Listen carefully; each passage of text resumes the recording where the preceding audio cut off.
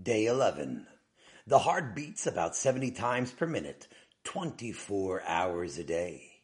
This equals to about 100,000 times a day for as long as Hashem gives a person life, perhaps 80 or 90 years, or even more. Approximately 5 ounces of blood are pumped with each heartbeat, equaling roughly 1,800 gallons per day. An average adult has a total of about 5 quarts of blood that are constantly being filtered and renewed again and again.